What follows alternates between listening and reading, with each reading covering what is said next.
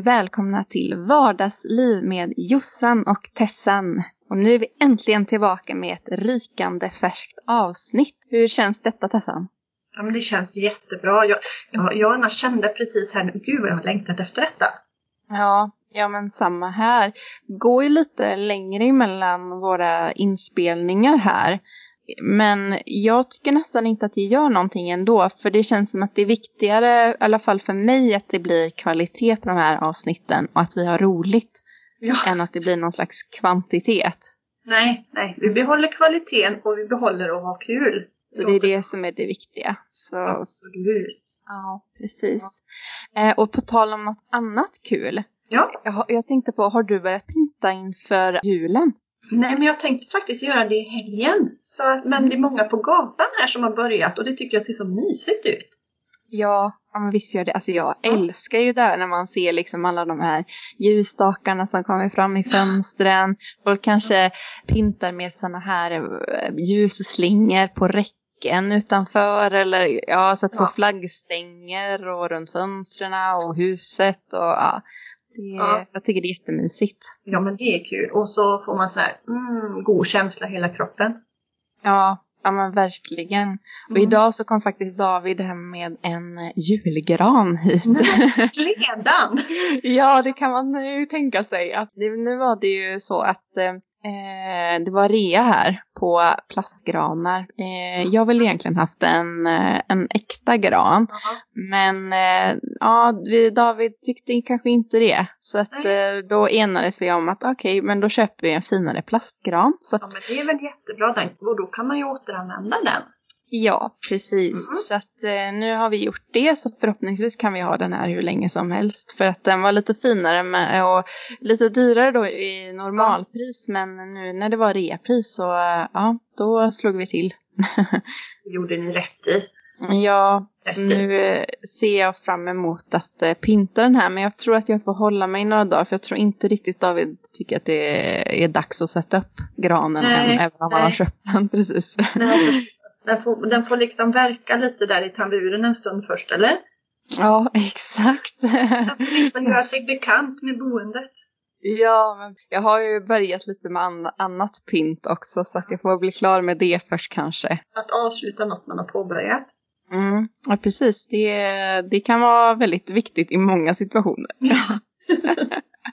Så, men du, på tal om något helt annat. Ja. Ska vi köra igång med veckans kurs för det här avsnittet? Ja, men det är väl bra, för det är ju lite därför vi är här. Ja, det är ju det. Inte bara för att prata om jul. Nej, men vi kör igång med veckans kurs helt enkelt.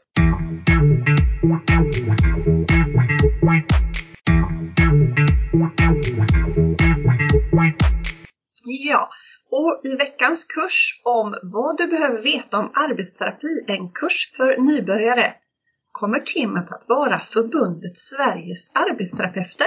Där ser man. Där ser man. Som vi har pratat om kanske en del tidigare. Eller har nämnt i ett eller annat poddavsnitt. Ja, och nu tänkte vi göra en fördjupning i det här. Vad är då detta för förbund? Jo, det är vårat professionsförbund och fackförbund, Sveriges arbetsterapeuter. Och för att presentera det här förbundet för er så har vi tagit fram lite snabbfakta om vårat förbund. Och här kommer det. Ja, och här kommer då snabbfaktan. I förbundet är det just nu drygt 10 100 medlemmar, varav 1000 är studenter. Förbundet driver arbetsterapeuters fackliga frågor och frågor relaterade till professionens utveckling. I förbundet ingår 24 lokala kretsar som organiserar det lokala arbetet. Det högsta beslutande organet är fullmäktigemötet som anordnas vart 3:e år. Där beslutas om budget och inriktning för verksamheten och förbundsstyrelsen väljs. Förbundet har ett kansli i Nacka med 23 anställda. Förbundet har en omfattande kurs- och förslagsverksamhet med en digital kursplattform. Nära samarbete med andra professionsförbund som exempelvis Fysioterapeuterna och Läkarförbundet och med patient- och brukarorganisationer. Mer än 10% av medlemmarna har någon form av förtroendeuppdrag, lokalt eller centralt. Förbundet är medlem i centralorganisationen SACO och förbundet är partipolitiskt obundet. Och förbundet skrev mer än 55 debattartiklar förra året. Förbundet bildades och blev en del av SACO 1976. Förbundet har haft genom åren 2 förbundsordförande innan nuvarande förbundsordförande Ida Collin. Den första föreningen bildades 1944. Förbundet är medlemmar i världsorganisationen WFOT och Europaförbundet COTEC. Ja, där har ni fått lite kort info om förbundet Sveriges arbetsterapeuter. Vi kommer nu att gå vidare med veckans kurs genom en intervju med en person som har en stark koppling till vårt förbund. Ja, nu kör vi igång med intervjun.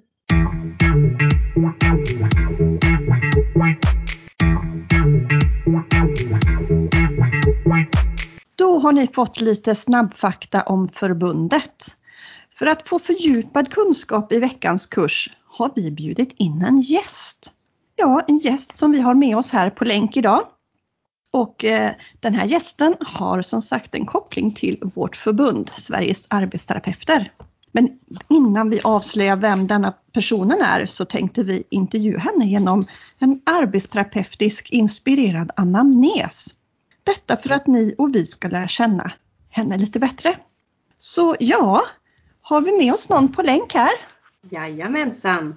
Och vad heter du då? Jag heter Ida. Du heter Ida. Och hur gammal är du, Ida? Jag är 43 år. 43. Okej. Hur bor du? Bor du i hus eller lägenhet? Jag bor i ett hus.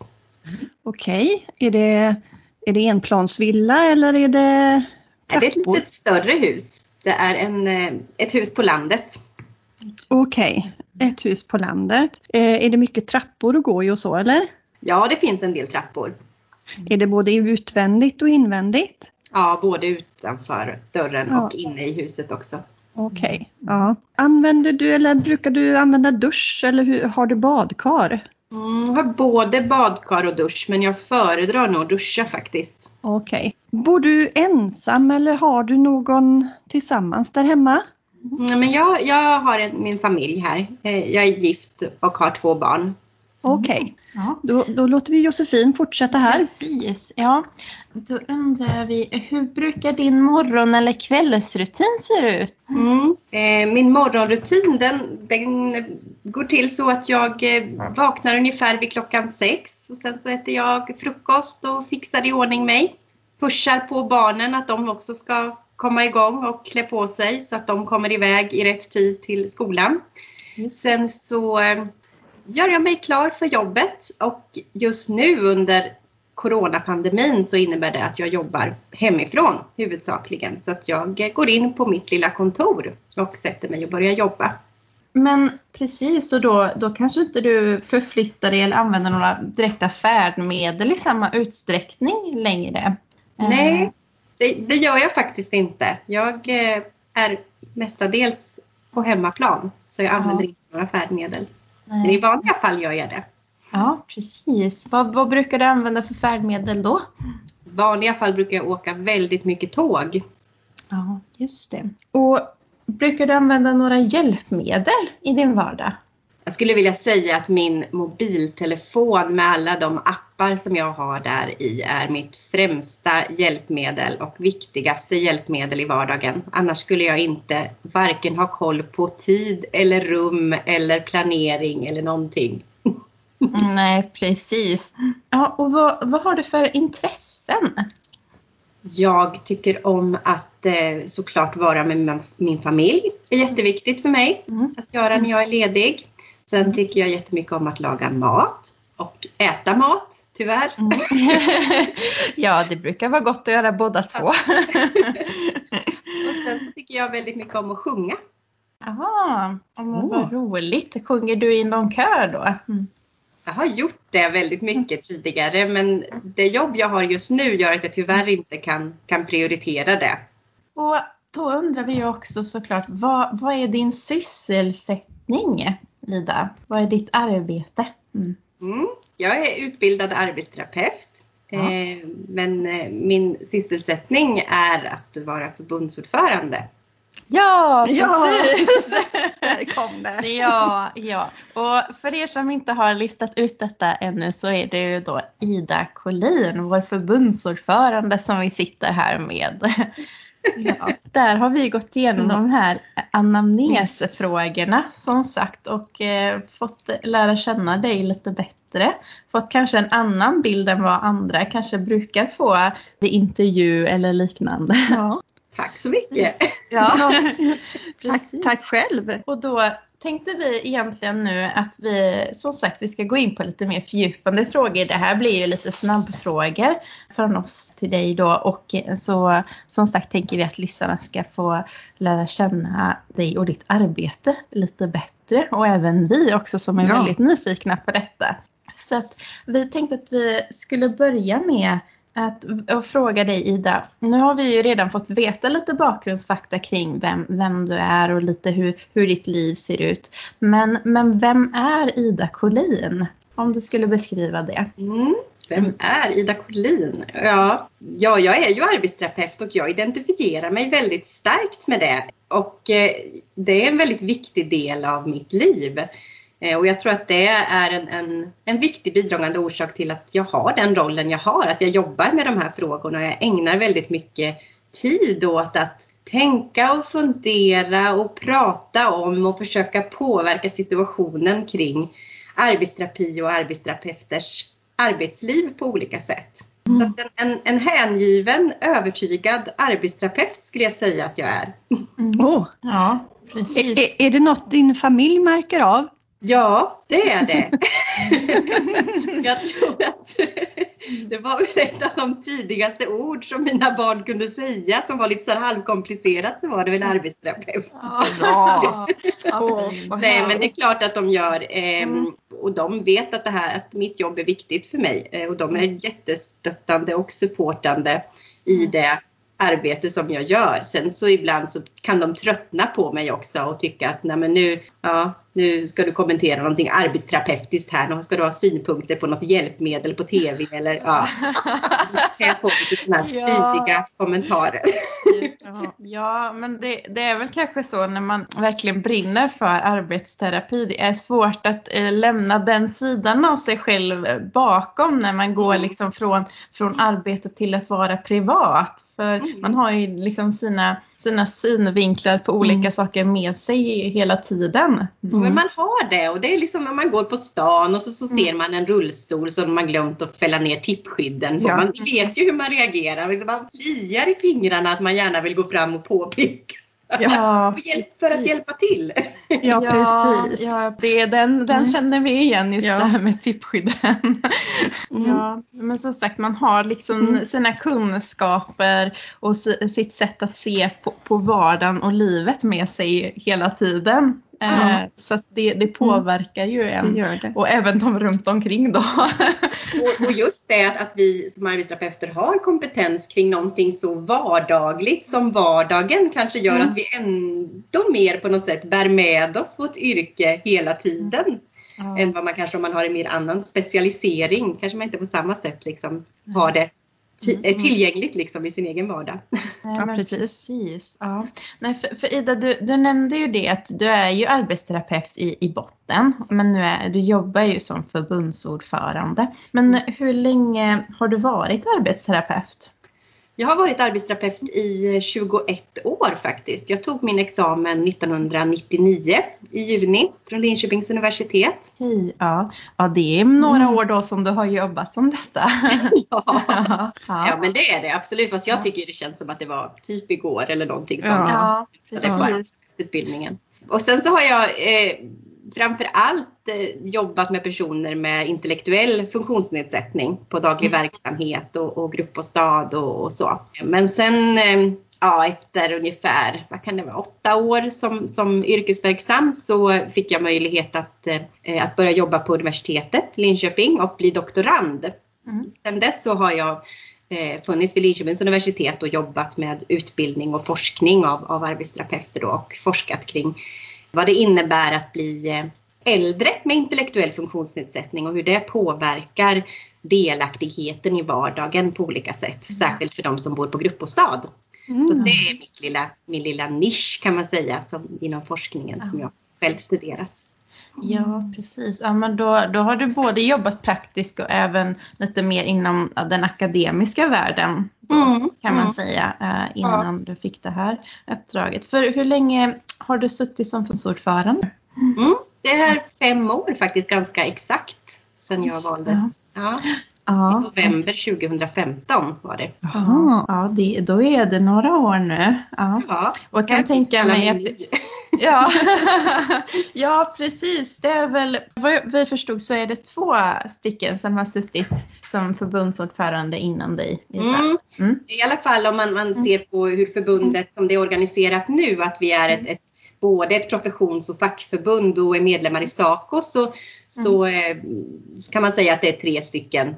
Vi har 3 personer som har varit förbundsordförande. Det var Inga-Britt Lindström som satt först mellan 1976 till 1977 till 2007 och sen Lena Haglund sen fram att jag valdes då. Ja, men vad spännande att få höra mer om förbundet och även om dig. Saker som vi faktiskt inte visste heller. Men vi är faktiskt lite nyfikna på hur kom det sig i att du blev arbetsterapeut?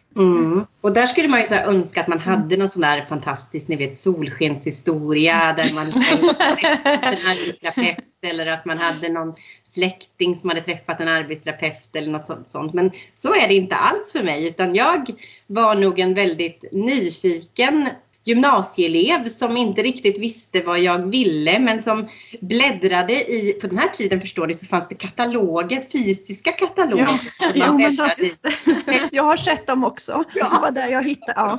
Nej, men faktiskt så var det så att jag visste att jag ville jobba med människor. Det var jag ganska så övertygad om på gymnasiet när det var dags att börja fundera på vilken yrkesbana som var aktuell. Och då tittade jag på de utbildningar som fanns där och jag kände inte att sjuksköterska var inte min grej. Men däremot den där arbetsterapeut lät ju jättespännande, och det var mycket de formuleringar som stod där då i beskrivningen av vårt yrke. Det här med att aktivitet leder till hälsa, att vi mår bra av att göra sånt vi tycker om. Alltså det här, det aktiva, och så att det lyfter det här att man jobbar med kreativitet på olika sätt. Och alltså det lockade mig väldigt mycket. Och då sökte jag alla arbetsterapeutprogram som fanns då vid de 8 utbildningsorterna. Kom jag in i Linköping. Ja, vad roligt att höra. Vilken bra katalog du hittade. Ja, precis. Ja. Nej, men så lite slump kan man ju säga. Men verkligen så vill bara säga det att jag har verkligen aldrig ångrat det valet. Det har känts så bra från dag 1 på utbildningen egentligen. Så att jag är jättenöjd med det. Ett fantastiskt yrke. Verkligen. Men Ida, då är vi ju lite nyfikna med det här, eller på det här att vara förbundsordförande. Vad innebär det för att vara förbundsordförande för Sveriges arbetsterapeuter? Det innebär ju att jag har det väldigt ärofyllda uppdraget att få företräda alla medlemmar i Sveriges arbetsterapeuter och får möjlighet att driva frågor som är viktiga för förbundets medlemmar. Och det är ju både då kopplat mot det som har med vår professions utveckling, alltså hur arbetsterapin utvecklar sig och vilken kompetens vi som arbetsterapeuter behöver för att möta både nutid men också vad som behövs framöver. Men sen handlar det också om de här mer fackliga frågorna, för det är det som är kännetecknande för vårt förbund, att vi både är ett professionsförbund och ett fackförbund, att vi driver båda de här frågorna, och det brukar jag säga är verkligen våran framgångsfaktor, att vi har båda frågorna integrerat i vår verksamhet. Men du Ida, ser det annorlunda ut i andra förbund? För du säger att vi driver båda frågorna. Jo, men det gör det faktiskt. Lite annorlunda. I alla fall om man jämför med sjuksköterskorna exempelvis, så har ju de ett vårdförbund som framförallt jobbar med de fackliga frågorna, och sen har ju de Svensk sjuksköterskeförening som kanske mer jobbar med de här professionsutvecklingsfrågorna. Och likadant har Läkarförbundet som läkarna som har Läkarförbundet för det fackliga, och Läkarsällskapet för det mer professionsutvecklingsmässiga så. Men fysioterapeuterna har ju precis som vi, så deras förbund har ju samma struktur kan man säga som vårat, att man driver både det fackliga och professionsfrågorna. Just det. Ser du att det finns fördelar med att driva båda de här frågorna? Ja, men jag gör faktiskt det, och jag ser egentligen kanske bara fördelar med det, för att jag tycker att det skulle vara väldigt svårt att driva frågor som har med arbetsterapeuters rätt till en rimlig lönekarriär om man inte relaterar det till vilken kompetens vi har eller vilken grundutbildning vi har, eller att det är svårt att driva liksom frågor kring professionens utveckling utan att samtidigt kämpa för att vi måste ha rimliga arbetsförhållanden för att vi ska kunna utvecklas som profession. Så att de här frågorna, alltså de går verkligen hand i hand. Så att jag tror att det är jätteviktigt att vi har det så. Sen har ju vi i vårt förbund en väldigt lång och stark tradition av att jobba väldigt aktivt med professionsfrågorna. Vi har ju länge bedrivit liksom kursverksamheter, bedömningsinstrument och liksom på ett aktivt sätt varit en del av att också utveckla professionens kunskap och kompetens och drivit frågor som har varit väldigt viktiga för vår profession. Som legitimationsfrågan till exempel är ju en sån fråga. Som inte hade kommit till stånd om inte Sveriges arbetsterapeuter eller dåvarande FSA då hade drivit den så hårt mot riksdag och regering. Ja. Nej, för precis som du säger, det känns ju som att det går mycket hand i hand att det är viktigt just med utvecklingen som arbetsterapeuter också för att kunna driva de här kanske mer fackliga frågorna som just det här med lönesättning och så vidare som du säger. Det känns ju definitivt som att det påverkar varandra otroligt mycket. Då går vi vidare till nästa fråga, Ida, som är också kopplat till det här. Och då undrar vi, hur ser en vanlig dag ut för dig som förbundsordförande? Ja, och då måste man ju skilja på en vanlig dag innan corona och corona. Du får ta två liksom, Jag tar en före och efter. Innan corona först då, så kan man väl säga att en vanlig dag innan corona innebar att jag startade väldigt tidigt hemifrån. Då brukade klockan ringa vid 4:20. Sen brukade jag ta ett tåg ungefär vid 5:00 från Mjölby station för att ta mig upp till Stockholm och kanske ha mitt första möte vid 9-tiden ungefär. Det är mycket möten när man är förbundsordförande och det är ju väldigt olika typer av möten. Såklart handlar det om möten på vårt kansli, alltså med den interna verksamheten för att leda och driva viktiga liksom, frågor för vårt förbund. Men det är också mycket möten som är externa, alltså att man träffar företrädare på statliga myndigheter som Socialstyrelsen eller att man träffar politiker och diskuterar med dem och försöker påverka på olika sätt. Det är också en hel del möten i vanliga fall ute i landet, att jag åker ut och träffar medlemmar och deltar vid kretsmöten och så, vilket ju inte heller går just nu för tillfället eftersom vi inte ska resa runt i landet. Också en hel del skrivande som förbundsordförande, alltså att skriva inlägg i sociala medier, att skriva olika texter som vi använder i olika sammanhang för att påverka arbetsterapeuters arbete. Debattartiklar jobbar vi jättemycket med i förbundet. Ja. Det är också någonting som fyller mina dagar, skrivandet med sånt. Ja, så det är väldigt varierande egentligen kan man säga. Det finns egentligen inte någon dag som är den andra lik. Så som det är nu då när vi har en coronapandemi som har drabbat oss, så innebär det att allting har övergått till att vara digitalt. Så att jag jobbar här hemifrån lilla Bjälbo i Östergötland och sitter där och har väldigt mycket digitala möten. Men både internt och externt. Jag har haft mycket digitala politikersamtal senaste halvåret här. Kanske mer egentligen av den typen av möten än vad vi brukar få till. För i vanliga fall så ska man knöla och man ska träffa någon på riksdagen och sådär. Men nu har man kunnat ta en digital fika istället under mycket enklare förhållanden. Så att det finns fördelar och nackdelar med det här med corona. Men jag kan liksom inte låta bli att intressera mig för ditt vardagsliv då. Ja. Jag tänker så här, du säger att du går upp 4:20 i vanliga fall och så sätter du dig på tåget. Jag tänker bara så här, är man inte väldigt trött när man ska åka hem Jo, det är man. Absolut. Jag tänker ungefär som här hallåorna i TV4. Ja.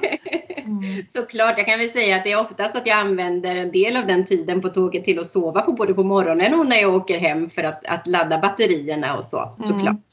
Det gör jag. Och sen är det ju så här att det är inte alla dagar som jag åker upp till Stockholm, utan kanske tre dagar i veckan ungefär. Och sen har vi möjlighet att jobba hemifrån också. Ja, det var ju för väl det. Ja. Det är inte varje dag, absolut inte. Men nu kommer lite följdfråga här då. Vad säger din familj nu då när du är mer hemma och kanske finns hemma när de går till skolan och så?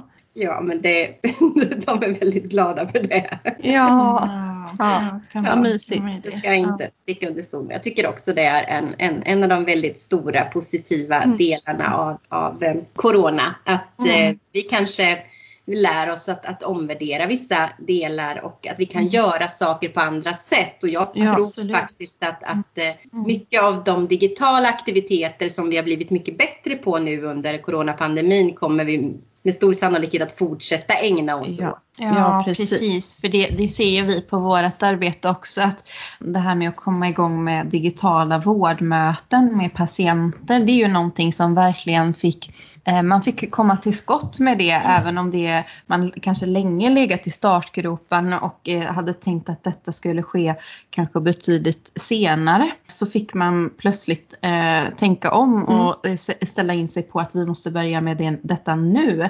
Och det tror jag verkligen är någonting som man kommer att ta med sig senare, för att man har ju upptäckt att det i många situationer funkar väldigt bra att använda sig av den formen av möten även med patienter. Så precis som du säger så tror jag verkligen att det kan också leda till att vi tänker om kring olika situationer, hur vi möts, både kanske i vårt arbete med patienter eller när vi håller möten, kanske kollegor eller professioner emellan också. Absolut, jag håller helt med, och jag tror att det här vi fick liksom en kickstart kan man säga in i digitaliseringen, och jag tror att vi har ju flyttat fram våra positioner när det gäller vår digitala kompetens på ett sätt som vi hade inte kunnat ta så stora steg annars. Nej, precis. Det är verkligen en väldigt positiv del av pandemin. Det är otroligt mycket negativa saker det här för människors aktivitet på olika sätt. Men digitaliseringen har ökat möjligheterna.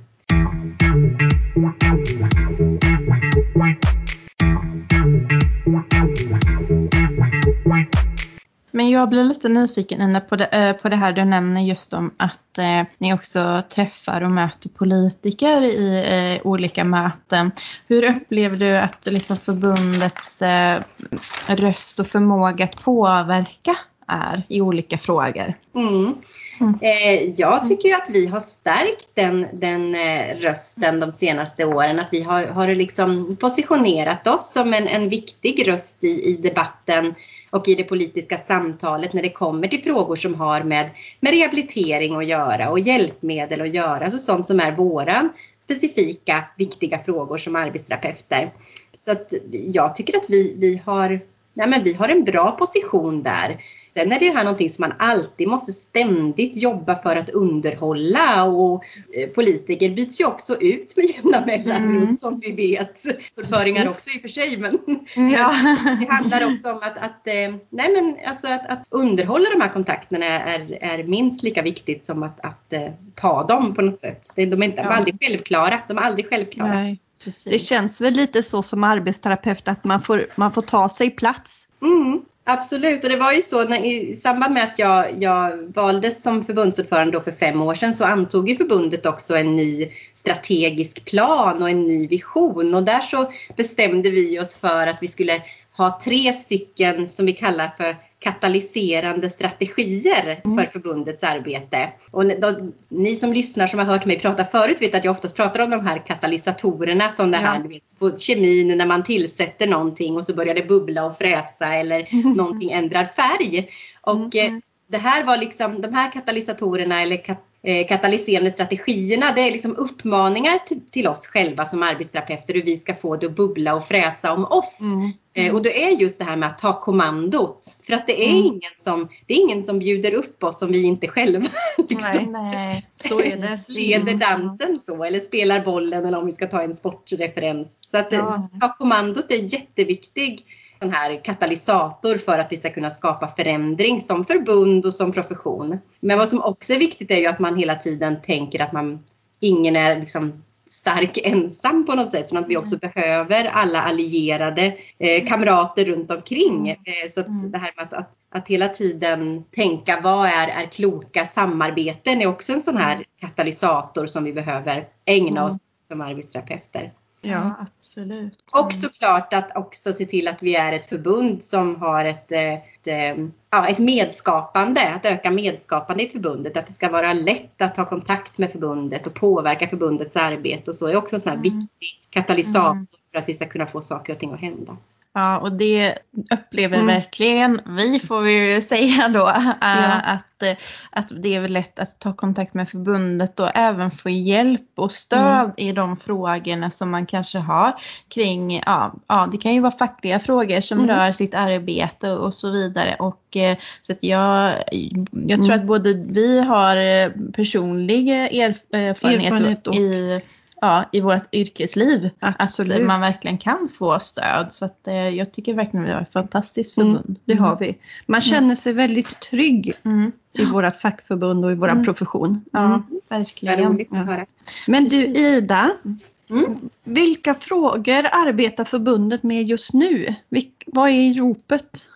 Såklart så är det ju jättemycket frågor som är relaterade just till pandemin och att försöka påverka så att de som behöver rehabilitering i samband med covid-19 verkligen får det på det bästa möjliga sättet. Och det är ju någonting som, om man tänker när pandemin började i mars där, då var det ju väldigt mycket fokus på liksom det akuta, det här intensivvården. Men även tidigt där så såg vi ju att där har ju arbetsterapeuten en viktig roll att fylla i den här akuta rehabiliteringsfasen. Så då jobbade vi mycket med att synliggöra hur kan arbetsterapeuter komma in tidigt i rehabiliteringsprocessen, liksom i samband med att personer har legat intuberade eller nedsövda, eller man är verkligen i behov av multiprofessionell rehabilitering. Men vad vi har sett sen under resans gång, eller vi är ju mitt uppe på resan fortfarande verkligen, det är ju att det är ju fler och fler som blir långtidssjukskrivna eller har långtidsproblem relaterade till covid-19, där ju verkligen våra insatser behövs. Och det är ju många som upplever fatig, så här postviral fatig, alltså kronisk trötthet, också andra typer av liksom kognitiva nedsättningar där man behöver stöd från arbetsterapeuter. Så just nu så skulle jag vilja säga att mycket fokus har legat på att synliggöra arbetsterapeutens roll i primärvården när det gäller de här frågorna. Så att man får träffa en arbetsterapeut när man har de problemen på grund av covid-19. Så man inte tappar bort den och tror att det här bara är någonting man ska vila sig ur. För det är inte det, utan man behöver stöd för de här kognitiva nedsättningarna och för den här uttalade tröttheten så som man känner. Så det har varit just de senaste 8 månaderna kan man säga att mycket fokus har legat på det. Hur har det blivit mottaget, tänker jag, ut då i primärvården och övriga instanser? Det är ju fortfarande lite varierat hur mycket patienter får träffa arbetsterapeuter över landet. Tyvärr så är det ju. Så där har vi ju mycket arbete att göra tillsammans för att synliggöra arbetsterapeuters kompetens. Men vad som är viktigt att se, det är ju att vi tidigt i våras jobbade väldigt aktivt tillsammans med Socialstyrelsen när de tog fram sina kunskapsstöd för rehabilitering efter covid-19. Och där det tydligt syns i de här kunskapsstöden att arbetsterapeutisk kompetens behövs. Så egentligen finns de nationella styrmedlen eller styrverktygen för hur stödet ska se ut både i slutenvården och i primärvården finns formulerat. Så egentligen är det bara att regioner och kommuner, framförallt regioner kanske i det här fallet, verkligen ska följa det. Det kunskapsstöd som finns och de riktlinjer som Socialstyrelsen har tagit fram. Men som sagt, vi är ju mitt uppe i en pandemi fortfarande. Vi trodde väl kanske för några månader sedan att vi var på väg ur det här, men just nu så ökar ju smittan överallt och restriktionerna är hårdare än någonsin. Precis, ja, och jag kan tänka mig att Det är just när det handlar om detta och rehabiliteringen kring post-covid, just att komma tillbaka, att återhämta sig. Det blir ju också säkerligen en politisk fråga att ha medel och resurser för att också kunna lägga tid och engagemang på de här insatserna som ju behövs. Ja, men precis, och där har ju sittande regering har ju ändå aviserat väldigt mycket extra, men vi har aldrig sett så stora satsningar på hälso- och sjukvården som har gjorts nu i den här senaste budgeten. Men där gäller ju då i våran opinionsbildning som förbund att försöka tillse och påverka så att de pengarna verkligen används också till rehabiliterande insatser, så att det inte bara går till det som har med akutsjukvård att göra, utan att det på något sätt kommer hela vårdkedjan till del. Det är viktigt att liksom vara på där och driva. Det är ingen självklarhet bara för att delas ut pengar att de används i våra regioner och kommuner på rätt sätt. Utan där är det är på bollen och spela bollen och ta kommandot som gäller. För det handlar ju inte bara om att personen ska överleva, utan det handlar ju om att den ska fortsätta leva efteråt också. Ja, precis. Ja, verkligen. Ja. Sen ska jag väl säga också, det är ju det som kanske har med professionsutövningen att göra som vi har pratat om nu, men vad som också coronapandemin har inneburit, det är ju att det har förändrat våra förutsättningar, alltså våra arbetslivsförutsättningar som arbetsterapeuter, att det är många som har fått förändrad arbetssituation, och det är många som i alla fall i början av pandemin blev förflyttade till andra enheter och fick göra arbetsuppgifter som man kanske inte är van vid och så. Och det här är ju någonting som mer har med den fackliga delen att göra och som är jätteviktigt att vi som förbund då samlar på oss kunskap och ger rätt stöd till alla medlemmar så att man känner att man kan få svar på de frågor man har.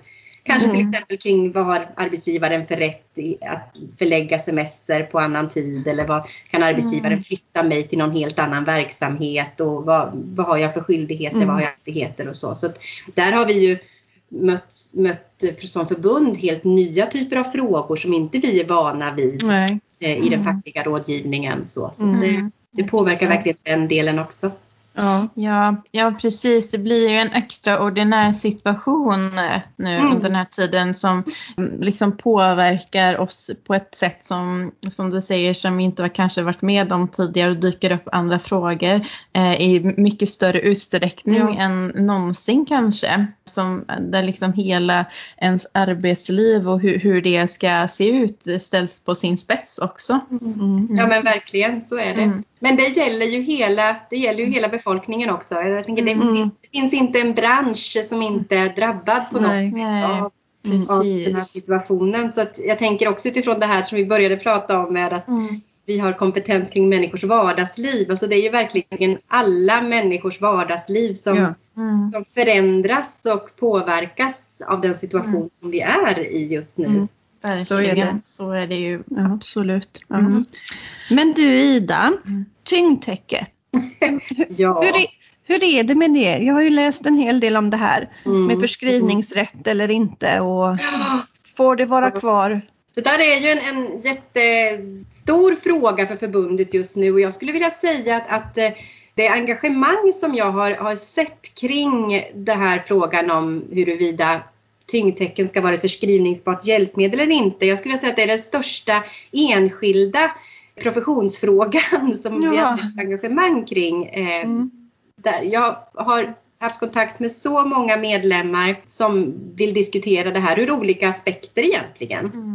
Men grunden till det här, det är ju att det har fattats ett beslut om att avråda Sveriges regioner från att förskriva tyngdtecken, och det här beslutet är fattat enbart utifrån att man ensidigt har tittat på det vetenskapliga underlaget som man har tagit fram från såna här randomiserade kontrollerade studier, alltså den typen av forskningsstudier som betraktas som den här golden standard när det gäller evidensbasering.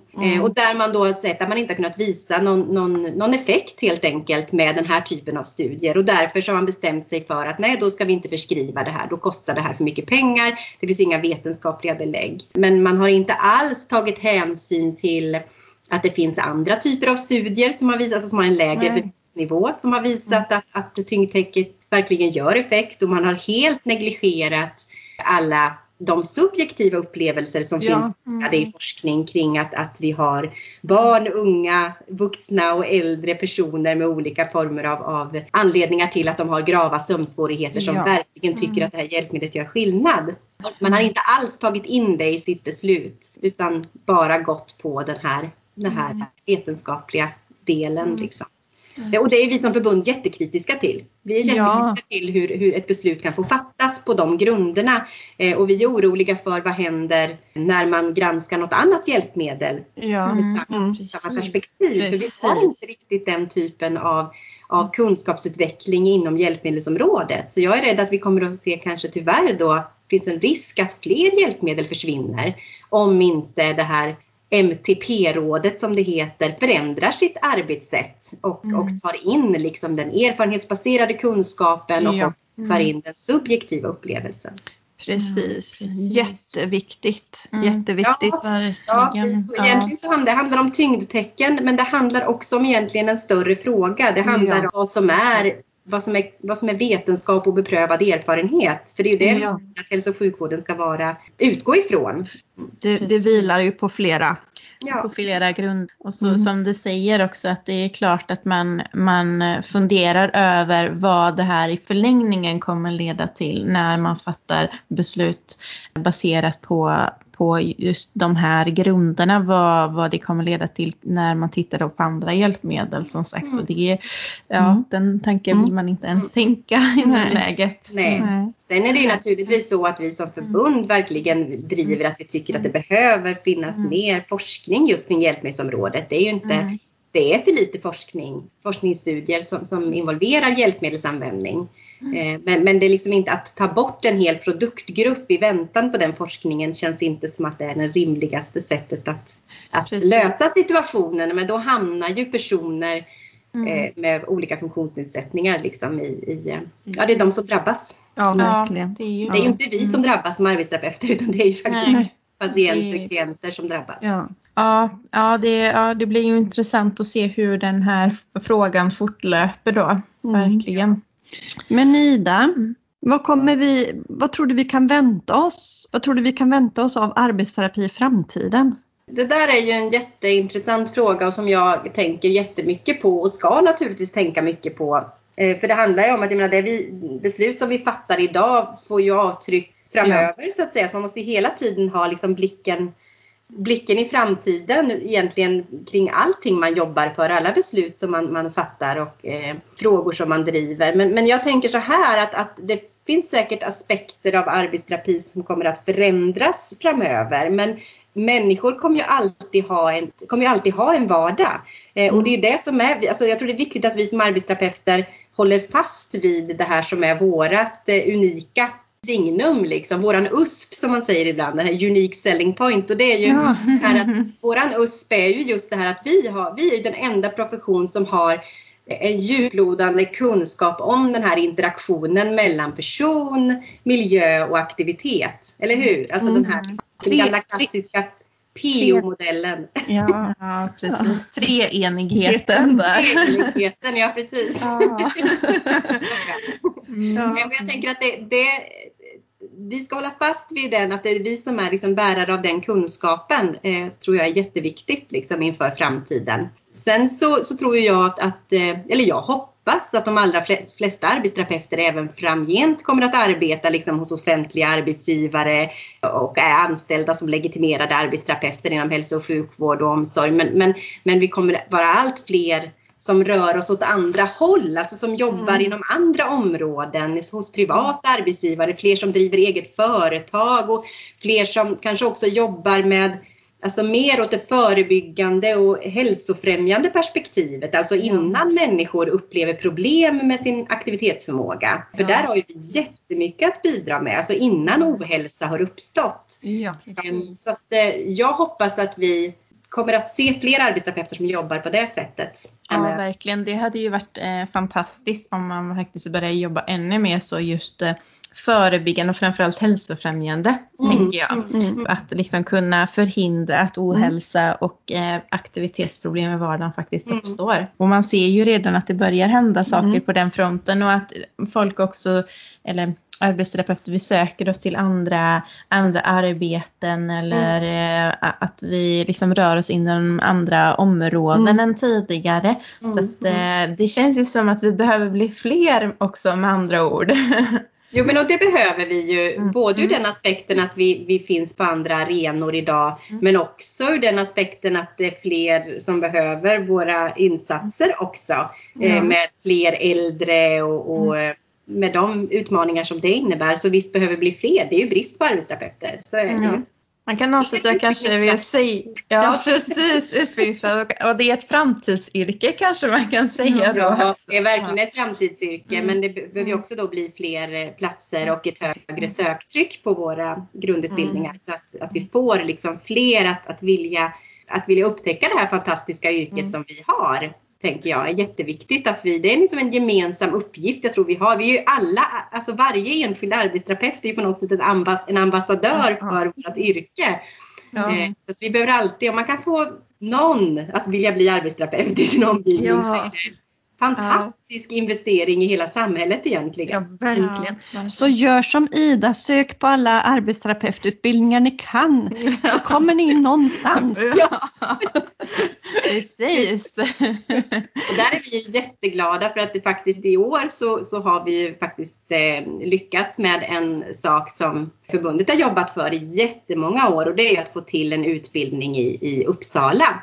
Så att nu så är den under uppbyggnad, så förhoppningsvis om 1 eller ett par år så kommer man kunna ta in den första kullen studenter i Uppsala. Så att då har vi ju en 9:e utbildningsort, och det är jättebra, verkligen. Det var roligt att höra.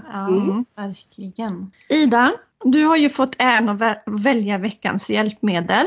Men innan vi avslöjar vad det är, så tänkte jag har ju satt ihop en liten sammanfattning här. Ett litet rim så som Tessan brukar göra här när vi pratar hjälpmedel och ska presentera det. Det känner jag till att du brukar göra, Tessan. Ja, precis. Ja. Så Tessan, vill du läsa upp ditt rim? Ja, det vill jag göra. För ett aktivt liv i självständighetens spår ger detta hjälpmedel skjuts när gångförmågan är svår. När förflyttningsförmågan är påverkad av sjukdom eller skada, kanske du ändå vill ta din lilla promenada. Kanske den manuella varianten inte täcker behovet fullt ut. Därför får denna i veckans hjälpmedel sin debut. För vad är inte viktigare än att fortsätta vara aktiv och mobil? Med denna åker du med riktig stil. I bostad och i trafiken, den tar dig fram. Men se upp och var vaksam. Vid förskrivning en kurs du får om eldriven modell som bara går och går. Går mot frihet och självständighet i vardagslivet, även om du själv inte kan ta det där promenadklivet. Så bra, verkligen. Ja, fantastiskt. Vilken talang! Jag brukar säga det till Tessan här, att det vore inte konstigt om något hjälpmedelsföretag hör av sig snart här. Ida, vad är veckans hjälpmedel? Det är elrullstol. Ja, detta fantastiska hjälpmedel. Ja, precis. Och där brukar vi ju ha lite standardfrågor här nu. Så att jag tänkte att ni båda faktiskt kan få svara på de här idag. När kan då elrullstolen komma till användning?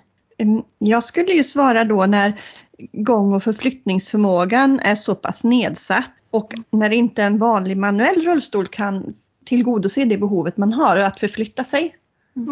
Något du vill tillägga, Ida? Nej, men det tycker jag väl var en bra beskrivning också, att den möjliggör liksom att kunna ta sig ut längre och ägna sig åt aktiviteter som inte skulle vara möjliga annars, som man inte kan genomföra med en manuell rullstol. Ja. Det också ökar kanske då självständigheten för väldigt många människor som inte själv kan manövrera en manuell rullstol, men som ändå då kan få en ökad frihet att röra sig. Ja, verkligen. Ja, mycket bra beskrivning. Och finns den här i olika modeller, elrullstolen? Ja, den finns i väldigt, väldigt många olika modeller. Ja, det gör det. Ja, jag tänker att man brukar ju enkelt så kan man ju skilja liksom mellan en elrullstol och en elskoter som ju liksom är olika modeller inom gruppen så att säga. Men sen tänker jag också vad som är viktigt att se där att man kan ju styra sin elrullstol på så väldigt många olika sätt. Alltså en del styr den med en joystick, men en skoter då är det ju mer ett styre liksom som man använder mer som en vanlig alltså cykelstyre. Och sen tänker jag så personer som jag har arbetat med när jag har jobbat liksom inom vuxenhabilitering och med personer med intellektuell funktionsnedsättning och så, då är det ju väldigt många andra alternativa styrsätt. Alltså där man kanske styr sin elrullstol med sug och blås exempelvis. Alltså att man styr hur man väljer ett munstycke i munnen eller på något annat sätt, någon annan typ av med ögonstyrning eller någonting sånt. Så att alltså, möjligheterna med ett sånt här hjälpmedel är ju verkligen oändliga. Du kan ju verkligen bidra till människors ökade delaktighet, delaktighet. En fråga som vi i förbundet har jobbat en del med faktiskt sista tiden, just det här med trafiksäkerhet kring elrullstolsanvändning. För man har ju sett att det har skett en ganska så stor ökning av olyckor där elrullstolar har varit involverade.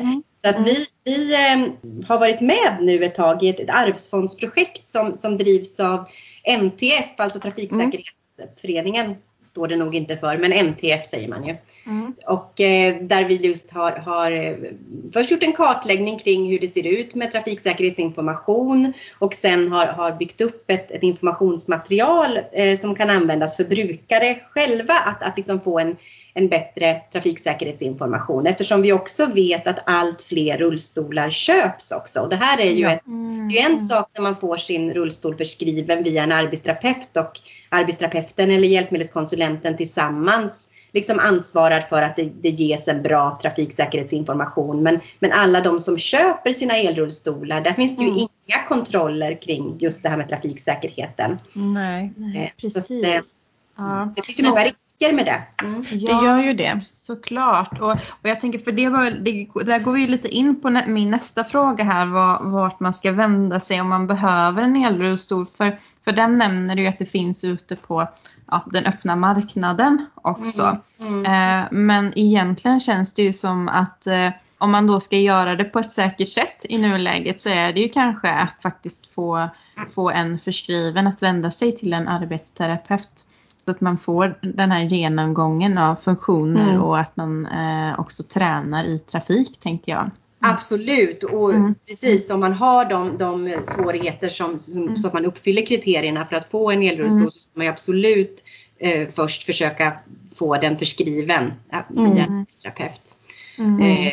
Sen så är det tyvärr så här att kraven för vad man behöver uppfylla för kriterier har ju skärpts de senaste åren och en sån liksom liten knepig grej kring det här, det är ju det här att man måste kunna garantera att man har ett garage för att kunna förvara sin elrullstol i. Så att vi vet ju många idag som där man absolut alltså man uppfyller kriterierna och man skulle verkligen behöva eller ha nytta av en elrullstol, men man får inte den då förskriven på grund av att man inte bor på ett sätt så att man kan säkerställa att man har ett garage. Tidigare fick man det alltid som bostadsanpassning, men tyvärr så har det snävats upp riktlinjerna för det som gör att det är många som inte får en rullstol förskriven fast de har behov av det. Och det här är såna här rättighetsfrågor som jag tycker är jätteviktigt att förbundet driver, att vi försöker säkerställa att, och jobba för att de människor som är i behov av hjälpmedel och behov av arbetsterapeuters insatser generellt ska ha rätt att få det. Ja, självklart. Inte liksom hindras av var de bor någonstans i landet eller hur de bor. Eller, Nej, det måste samhället kunna lösa bara. Absolut. Ja, men verkligen. Det känns jättetråkigt att höra att det faktiskt kan falla på det. Precis, för det känns ju verkligen som att det är behovet som ska styra om man har rätt till det eller inte. Och inte liksom hur det ser ut där du bor. Nej, precis. Jag är helt övertygad om att om man låter behoven få styra så kommer det att vara kostnadseffektivt för samhället i längden. Ja, absolut. För det skapar så mycket mervärde för människor att kunna själva styra sina dagliga aktiviteter och vara aktiva i sin vardag. Ja, det har du helt rätt i, Ida. Verkligen. Det var... Det var det om veckans hjälpmedel. Precis. Ja. Ida, Ja. har du något bra veckans vardagstips att bjuda lyssnarna på?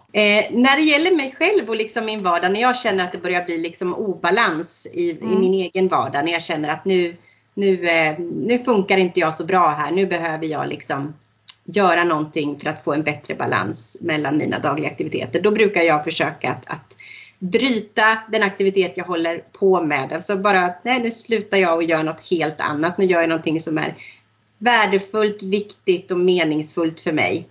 Och det tycker jag är en jätteviktig strategi för att på något sätt bibehålla den här värdefulla aktivitetsbalansen som vi alla... Att lära känna sig själv och veta när man ska bryta. När man ska göra något annat. Då tror jag man blir mycket bättre och då fungerar man mycket bättre i sin vardag. Precis, och det här, man pratar om att lära sig och ta pauser också, och det tror jag, det märker vi av, framförallt nu på arbetet, att nu när det är så som är hemma och sjuka eller är hemma för vård av barn och vi har den här pågående pandemin, så är det liksom högre sjukfrånvaro eller frånvaro på arbetet, och det blir kanske arbetstempot ökas betydligt mycket mer av den anledningen för att man ska hinna med kanske mer än vad man vanligtvis gör. Precis. Och då leder ju det till att man kanske får ett lite mer fullspäckat schema än vad man vanligtvis har. Och då är det lätt att fastna i det, bara det här görandet och kanske glömma bort de här pauserna som är så himla värdefulla för att vi ska orka i längden också. Och ibland så är det ju så också att man kan vara så inne i en aktivitet. Alltså man kan faktiskt vara inne i något som man tycker är väldigt roligt också. Och det gäller att lära känna sig själv så att man vet att man bryter lagom då i rätt tid. Så att säga. Även sådana typer av aktiviteter. Även när man är i flow. Ja, kanske inte mitt i en flow, kanske inte, men...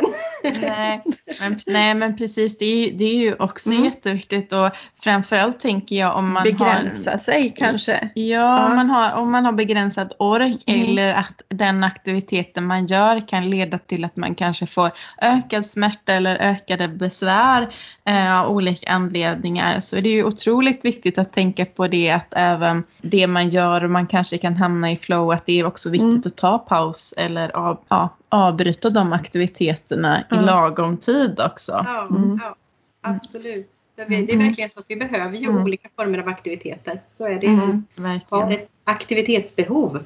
Det har vi. Ja, precis. Och det ser väldigt individuellt ut mellan olika människor. Det är också viktigt. Det tycker jag liksom kanske egentligen är det viktigaste, att vi arbetsterapeuter bär med oss. Att vi aldrig har någon form av normativt sätt att betrakta hur människor utför sina dagliga aktiviteter, och inte heller har något normativt sätt att värdera vad som är viktigt för människor att göra, utan att det verkligen är en stor variation.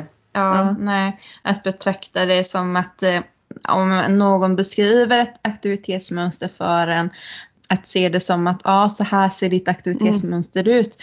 Är det också så du vill att det ska se ut, eller vill att någonting ska vara annorlunda? Det är en bra ingång, verkligen. Ja, precis.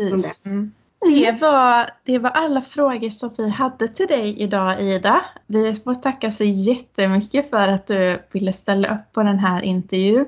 Det var jätteroligt att få lära känna dig mer, och även också få en lite större inblick i förbundet, och hoppas att även våra lyssnare har fått det nu. Tack så jättemycket.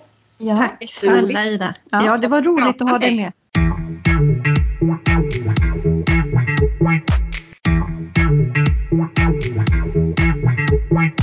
Ja, vi hoppas nu att ni tyckte att det var lika intressant som vi att lyssna till den här intervjun med Ida, vår förbundsordförande. Och nu är vi faktiskt nära slutet på det här poddavsnittet.